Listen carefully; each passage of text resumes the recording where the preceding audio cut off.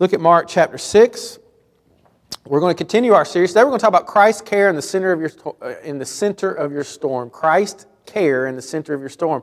Look at Mark chapter 6. We ended last week with the story of the feeding of the 5,000 with the loaves and the fishes there.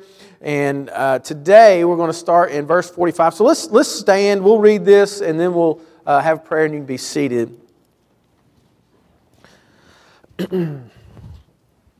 It says, "And straightway he constrained his disciples to get into the ship and to go to the other side before into Bethsaida, while he sent away the people.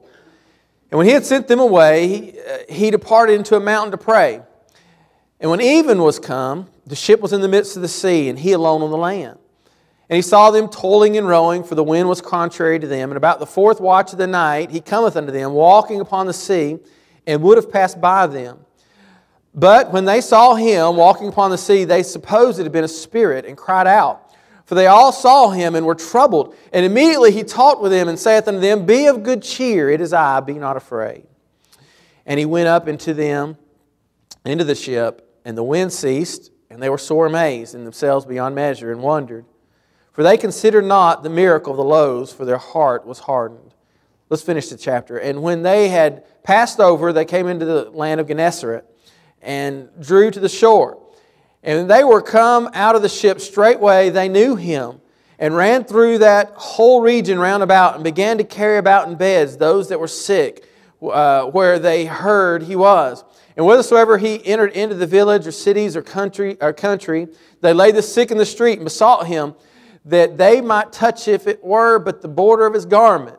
And as many as touched him were made whole." So today we're going to preach on Christ's care in the center of your storm. Let's pray. Lord, we need you today. God, I pray that you'd help us as we preach. God, I pray that you'd just fill us with your Spirit. Anoint us, Lord, to preach your word today. Lord, I know that there are many people here that are going through trials and storms. God, they're facing hard times. Lord, things they might not even understand. Lord, feel like might be even unfair to them. But Lord, I pray that you'd help us. Help us to not ever doubt you, to remember that you do care for us. Lord, give us these truths to encourage us, to strengthen our faith, Lord, so that we can serve you better. We ask these things in Jesus' name. Amen. Amen. You may be seated. This week, I had a couple of different things I've been preparing for and a couple different passages. And it seems like all of the passages that I've been studying have been about this idea of not worrying and not being anxious for anything. I used to think I wasn't a worrier. But now I feel like I'm anxious all the time. I don't know what my problem is. I don't know if it's my age. I don't know what it is. But I've gotten where I'm anxious all the time. And so like this week, I got a little anxious. Can I just be transparent with you here? I got a little anxious. Dad was leaving town. So I'm having to deal with some of those kinds of issues, all these.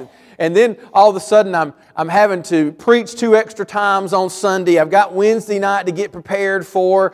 And so I start to worry. I just start to get a little overwhelmed. Anybody like that? I'm like, oh my goodness, how am I going to do all this? And then all my regular stuff that I do, and I'm just like, ah. And so I got a little anxious, I admit it. And so on Tuesday, I started studying for this, and I have another message I might preach tonight, but I probably won't get to it. Probably it's going to be this. But I was studying, and then on Wednesday night, we have a lesson on Galatians 2:20. We're talking about different verses that we're trying to memorize that can be transforming truths. And one of the thoughts in that was about not worrying. And so I'm like, oh man, Lord, you're just telling me I need to not worry, And so I decided, it was a beautiful day, and I decided I'm going to go outside and run.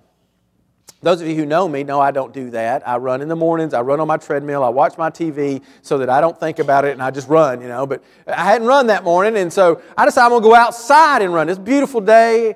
What is this crazy weather? It's like 30 degrees different than what it was. It's like 70 degrees, So I go outside and run. I was going to try and listen to some good gospel music. And so I had my little earphone things in. Everybody probably thought I was a little goofy running up and down Dugap Road there. And I had my phone and I'm playing my music. And I decided that 90% of all the songs written in the last 10 years are about storms. Do y'all believe that? I mean, it's like everybody's got a problem, got something they're facing. That's all music's about today. I don't know what happened to worship music, about praising the Lord, about how great He is, this kind of thing. But every one of them like, I got this problem. I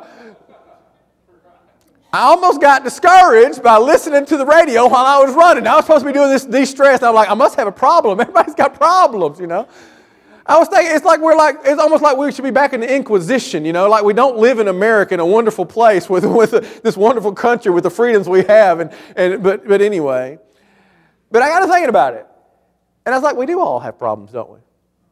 We do all have storms. Now, it might not be like the Inquisition. We might not be facing some of those. But to us, our problems are real. To us, our storms are what we're facing.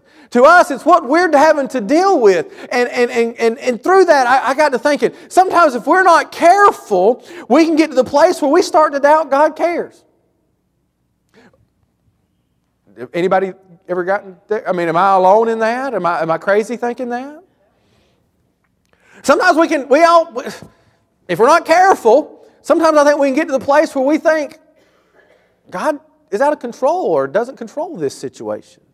Now, we all know in our minds, our Sunday school, we learned that. We learned in the Bible, God knows everything. God loves us. We learned all those things. But sometimes in the midst of our storm, in the midst of our trial, in the midst of all of the things that we're dealing with, we get overwhelmed and we start to wondering about that. Does God care? Is God in control? What's going on here? I don't understand. And so, as I'm studying this passage, I think that's what God wants to teach us. Hey, we don't need to be worried. We don't need to be overwhelmed, because even in the center of our storm, whatever storm you're going through, Jesus cares. And that's the teaching of this chapter. And so as we go through here, we're going to learn how Jesus cares about us in the center of our storm. We got 7 points. We'll get through some of them this morning. Number 1, we see that He cares because of His command. Because of His command. Look at verse 45. It says, and straightway He constrained His disciples to get into the ship and to go to the other side before unto Bethsaida, while He sent away the people. A couple things about this is, why did God command this? Why did He command for His disciples to go? Because basically He's telling them to go into this storm. And so He's commanding this. He's showing that He cares by His command. Well, one thing about it is, I want you to notice it says that straightway He constrained His disciples. He had to force them. They were not ready. And notice what else He did at the end of it. He says, while He sent away the people. Jesus here gave this command to the disciples because they were not ready for the crowd. They were not ready for the crowd. Now remember what just happened. What we just studied last week. What just happened in Mark chapter 6? We had the feeding of the 5,000, right? We have this story where Jesus has this crowd. And one of the things I liked about it, one of the things Deb pointed out and I thought was, to me, my favorite part, is in verse 37 where He challenged those disciples, right? They came up to Him, and what did those disciples tell Him? The disciples came up to Him. Look at verse number 30. Where were we at? 36.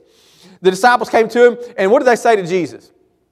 In verse 36. They said, send them away. We can't feed them all. It's funny how they're coming up telling Jesus what to do here, right? They didn't really understand it all at that time, did they? Jesus, you need to send them away. And what did Jesus look at them and say? He said, we ain't got enough food to feed them. He looks at them and says, well, give you them to eat. He's like, I'm not sending them away. You find them some food. And what was Jesus trying to do here? He's trying to show them that they need Jesus. He's trying to show them that to meet the need of all these people, they can't do it on their own. And so He's teaching them, hey, look, you can't do this without me. And so He's going to prove that He can feed these 5,000. So to me, this is one of the craziest miracles in all of the Bible. Can you imagine this? It makes me think of like some Disney cartoon. I'm not trying to take away from but it makes me think of some like just the bread just popping out, and that disciple taking it and giving it to somebody, and then turning around and there's more bread. It's like Willy Wonka in a chocolate factory or something, and he's like, where's this bread coming from? And then they go back and they get some fish and they start feeding them. And it wasn't like, it wasn't like just a little thing either, because like it says that they were filled, right? Those people were filled. And hey, look, this was a Baptist crowd. I believe it's the first New Testament church, right? It takes quite a bit to fill a Baptist crowd. Amen. Have you seen if y'all were there at that thing last week, people going through lines, their plates were bending over, folding right in the middle. Some people taking stuff home. I mean, it's a good night. But anyway, it says they were filled. He with 5 loaves and 2 fishes, he fed 5,000 men. They say up to 25,000 people there. He fed it all. Can you imagine this miracle? I mean, it's just popping out of everywhere. Where's that food coming from, And the disciples here, they were excited, and this great, wonderful miracle is taking place in the crowd. Can you imagine the crowd? They're there, and this one little kid's got 5 loaves and 2 fishes, and next thing you know, 25,000 people are fed. They're like, this is good. This guy, we like him. This Jesus, yes, I like this guy. I think we ought to make him king. What do you think? I think this is the guy, right? This is the Messiah. And so this crowd gets all riled up. This crowd is excited. This crowd wants to make Jesus this celebrity. This crowd wants to make him king. And hey, these disciple guys that are with Jesus, they're awesome. They brought me food. They fed me. Man, these guys are great. We're going to make them celebrities.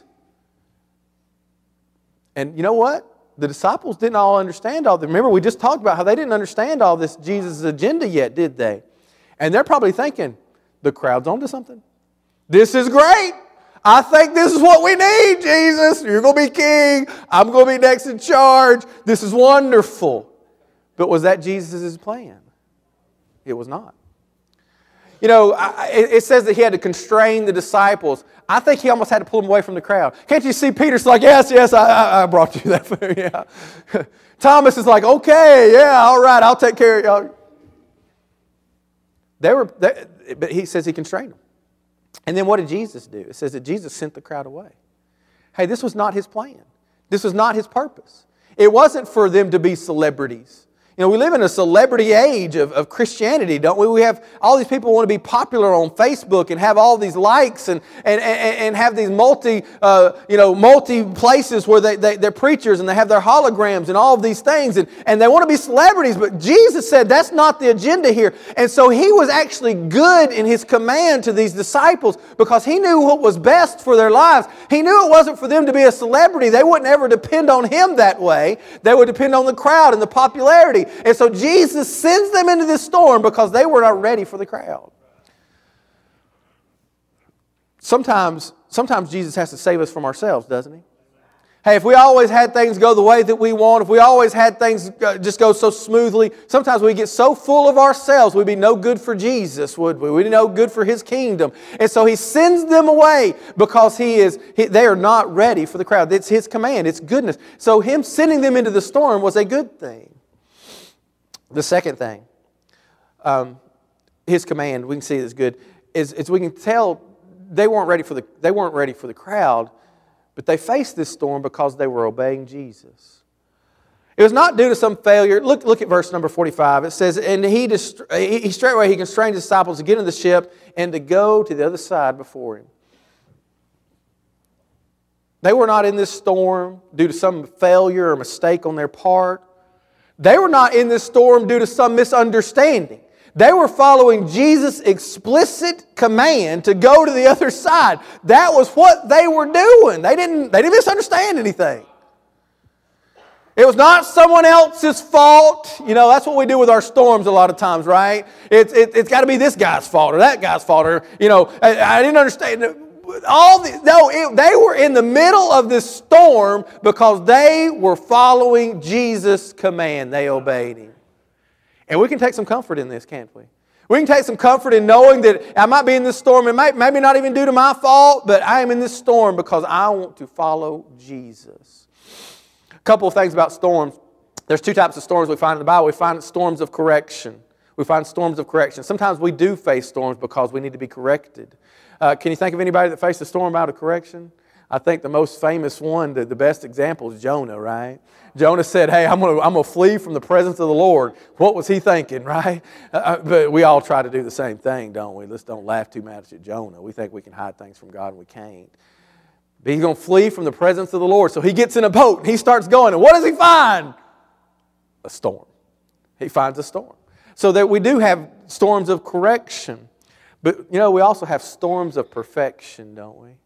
These disciples, had they done anything wrong? Had they disobeyed the Lord? Did they misunderstand? No, they were doing exactly what the Lord asked for them to. And so they were facing this storm not out of correction, but out of perfection. They were facing the storm because God had something that He wanted to do for them. Hey, listen, we are not promised smooth sailing as a Christian. I think that's what a lot of people want to preach, this prosperity gospel. It's going to be all smooth and good for you. That's not the preaching of the Bible. And actually, it's quite the opposite the teaching of the Bible is, isn't it? Jesus said this. He said, in this world you shall have tribulation, John 16:33. Hey, he also, the Apostle Paul said in 1 Timothy chapter 3, verse 12, that if yea, all that shall live godly in Christ Jesus shall suffer persecution. Listen, we will face storms. If you're following Jesus, you will face storms.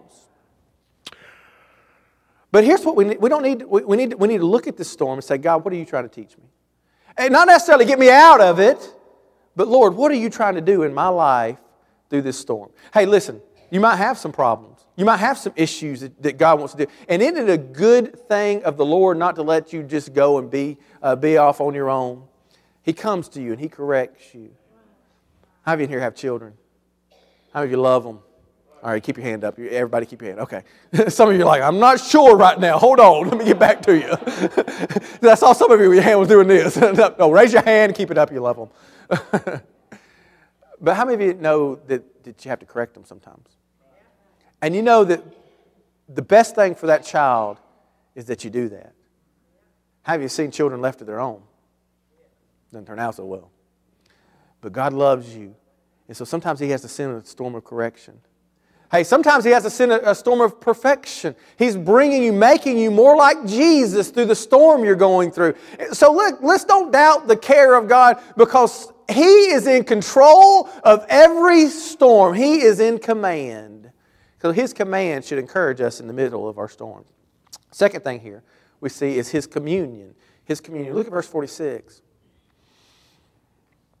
It says, and when He had sent them away, He departed into a mountain to do what? To pray. So, a couple things we can see about this. First of all, we can see this. We can see that Jesus is never, about this verse, we can see that Jesus is never too busy to pray. What had Jesus been doing all day long? He'd been teaching and ministering to this humongous crowd.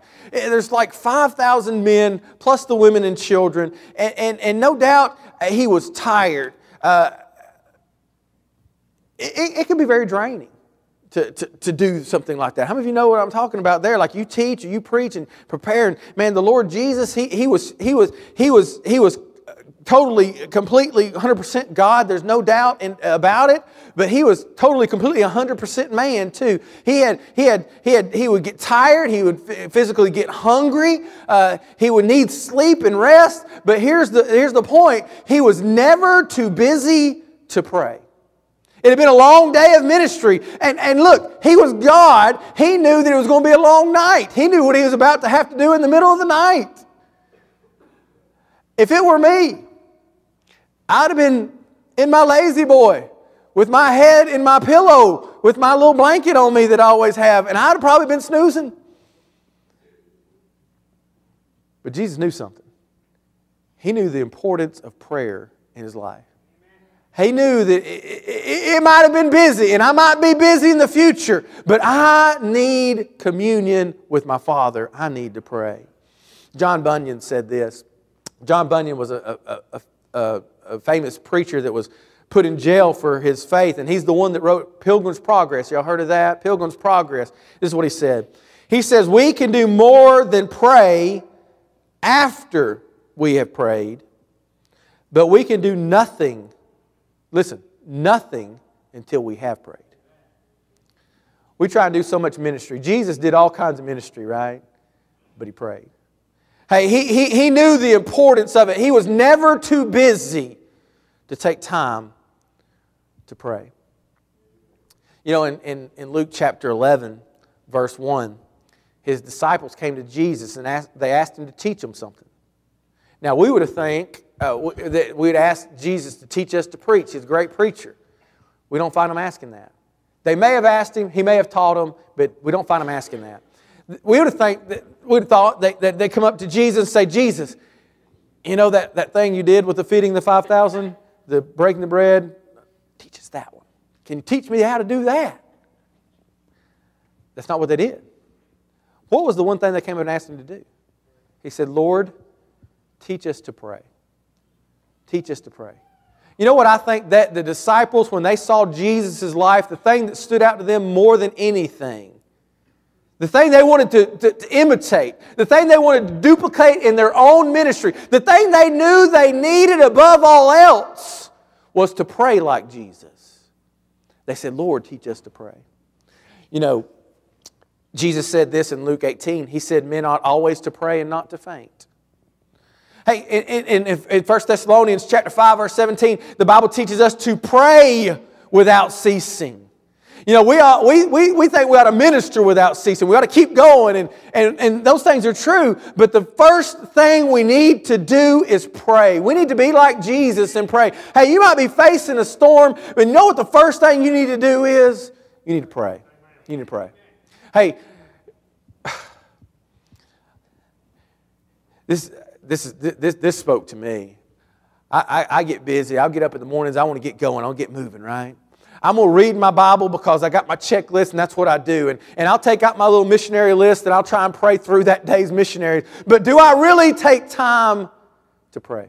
What did Jesus have to do? He said he had to get out alone, didn't he? Hey, everybody was having demands on Jesus, but he got alone. He actually went apart, it says. In one place it says he went to a mountain to pray. And look, you're not going to pray in front of your TV, right? You're not going to sit there and you're not going to have a prayer time and be effective in front of your TV. You're not going to do it while you're in a big crowd. And you say, well, Jason, I pray over my meal every time and we pray as a family. You know. But listen, you need to have a time when you get alone with God and pray. You'll never be too busy to pray. Jesus wasn't. And so we see that about this. We see that Jesus was never too busy praying. The second thing we see is Jesus is always praying for you. Man, this truth will help you if you're going through a storm, is that Jesus is praying for you. In verse 47, the next one, it says, and when evening was come, the ship was in the midst of the sea, and he was alone on the land. And so we see these disciples, they're away from him. They're absent from his very presence.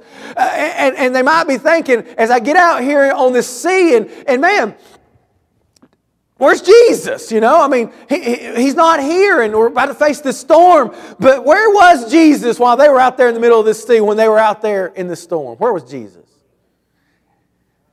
He was apart, alone on a mountain, praying to his Father for his disciples. Jesus was praying for them. He was going to the Father on their behalf.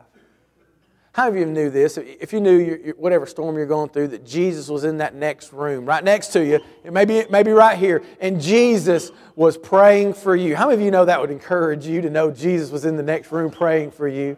How many of you know, man, I think I might be able to go on if Jesus is right in this next room praying for me? Well, let me tell you something. There's a little something better than that. He's in the throne room. He's on the right hand of the Father praying for you. I want you to catch this truth. Look at Romans chapter 8 with me. Man, I was looking at these verses this week, and it just blessed my heart to know that Jesus is praying for me. Look at Romans 8:34.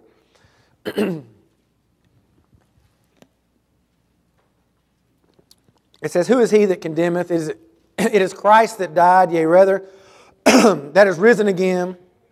Notice this. Who is even at the right hand of God, who also maketh intercession for us. Hey, look, if you will, at 1 Timothy chapter 2, verse 5.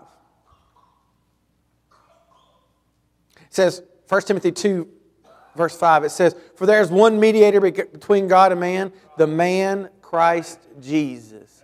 Hey, what was Job? When Job was facing his storm, what was he wanting? What is he asking for? Job said this. What verse is that? Job 9:33 is where he talks about it. Job said, I wish that there was a daysman that could put his hand on you and a hand on me. That's what a daysman. A daysman is a go-between. And that's what he wanted. He said, God, I wish there was a daysman that could go between me and you, because, man, I'm having a rough time here, God. 1 Timothy 2:5 tells us we got one. We got a mediator. We got a daysman that's going between us and God. Hey, listen, we have Jesus praying for us. Look at Hebrews chapter 7. Look at Hebrews 7, verse 25. Wherefore He is able to save them to the uttermost that come unto God by Him. Notice, seeing He ever liveth. What is He doing? What is He ever living for? Seeing He ever liveth to make intercession for them.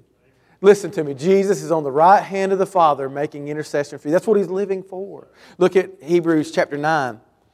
Look at verse number 24. For Christ has not entered into the holy place made with hands, which are the figures of the true. Notice this. But into heaven itself. Look at the last phrase. Now to appear in the presence of God.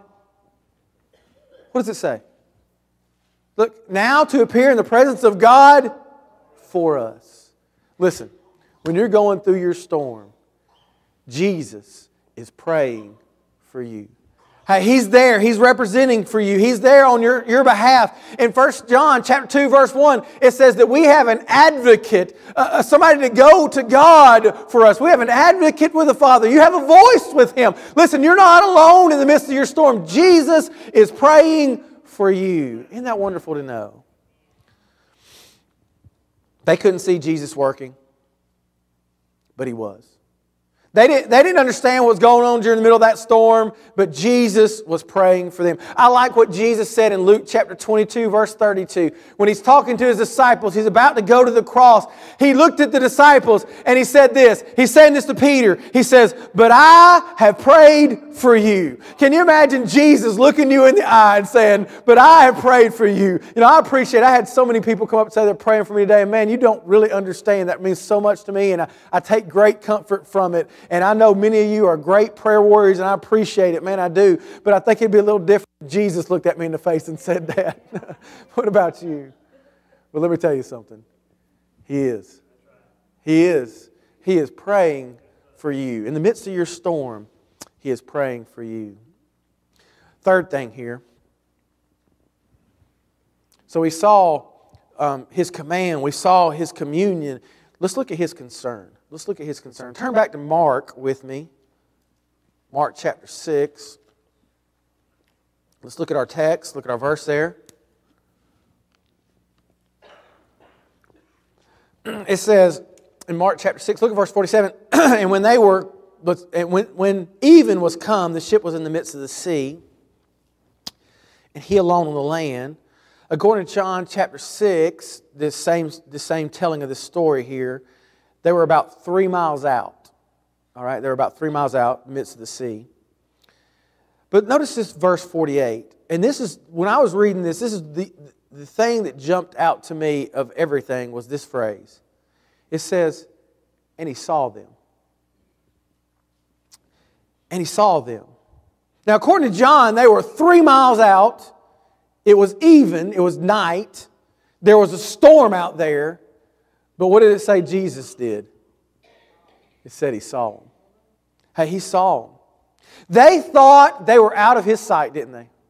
They thought they were out of His care. They were out of His concern. They were out of His reach.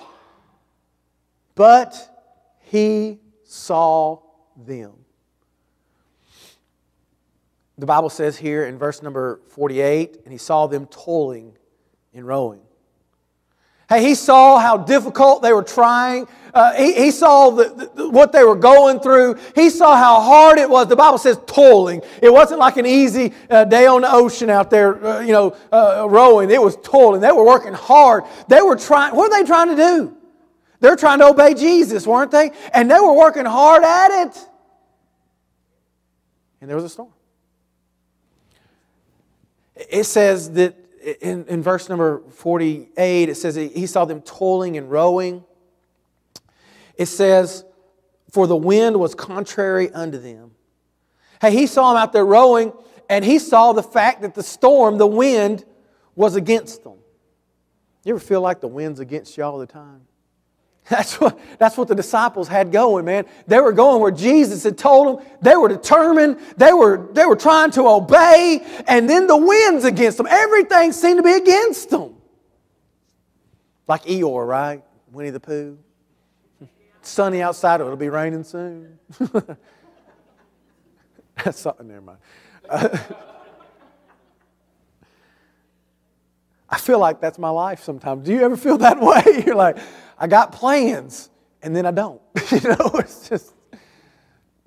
But he says that they were out there, they were toiling, they were working hard. The wind was against them.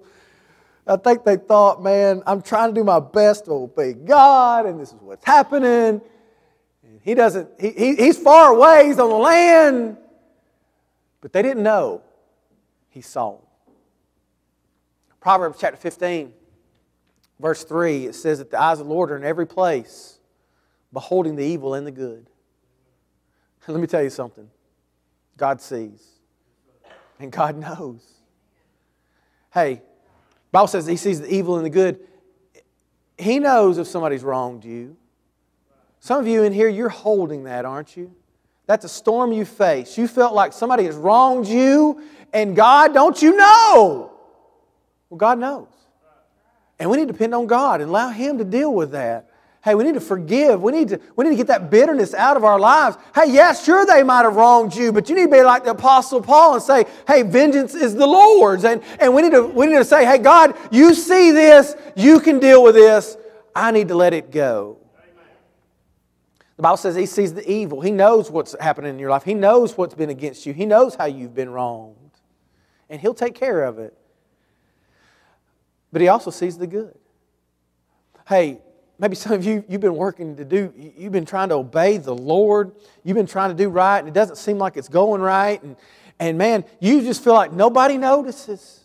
Nobody knows all the things I do. Nobody knows how I've tried to serve the Lord. Nobody knows how I pray. They don't know.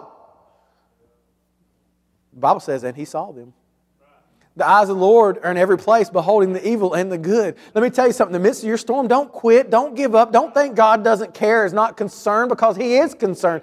He sees what you're going through, and He one day will take care of all these things. He notices. He knows when you've been wronged. He knows when you've done good. He knows. He sees. He sees all. I thought of the example of Stephen. Stephen was trying to do right, he's trying to do good, and he was preaching, and these people didn't agree with the Sanhedrin, the court there, and they actually went out and they stoned him. And Stephen might have been thinking, I'm just trying to do right, I'm trying to serve the Lord and see what happens, and I'm doing good, and these people are doing evil, and God, don't you know, you ought to do something about these people, and man, but what happens as he's dying? The Bible says that he looked up, and he saw Jesus standing on the right hand of the Father. Jesus saw him, didn't he? And I'm going to tell you something. Jesus is going to reward him for his faithfulness and what He's done for him. Let me tell you something. In the middle of your storm, God loves you. He knows what you're going through. He has concern for you. And you ought to know that not only does He see, but He cares. He loves you.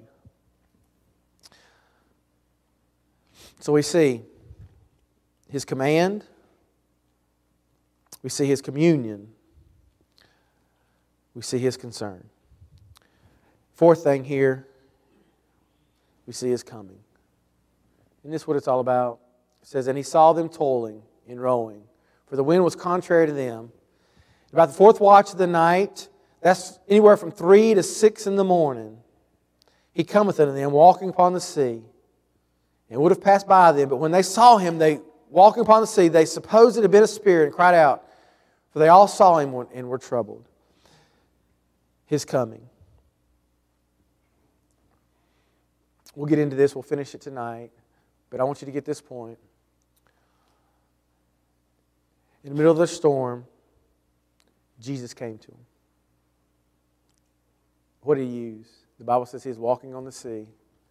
That what they thought, what they feared, what they thought was going to be their demise, what they thought was going to get them, what they thought was going to put them under, was what Jesus came walking upon. Listen to me.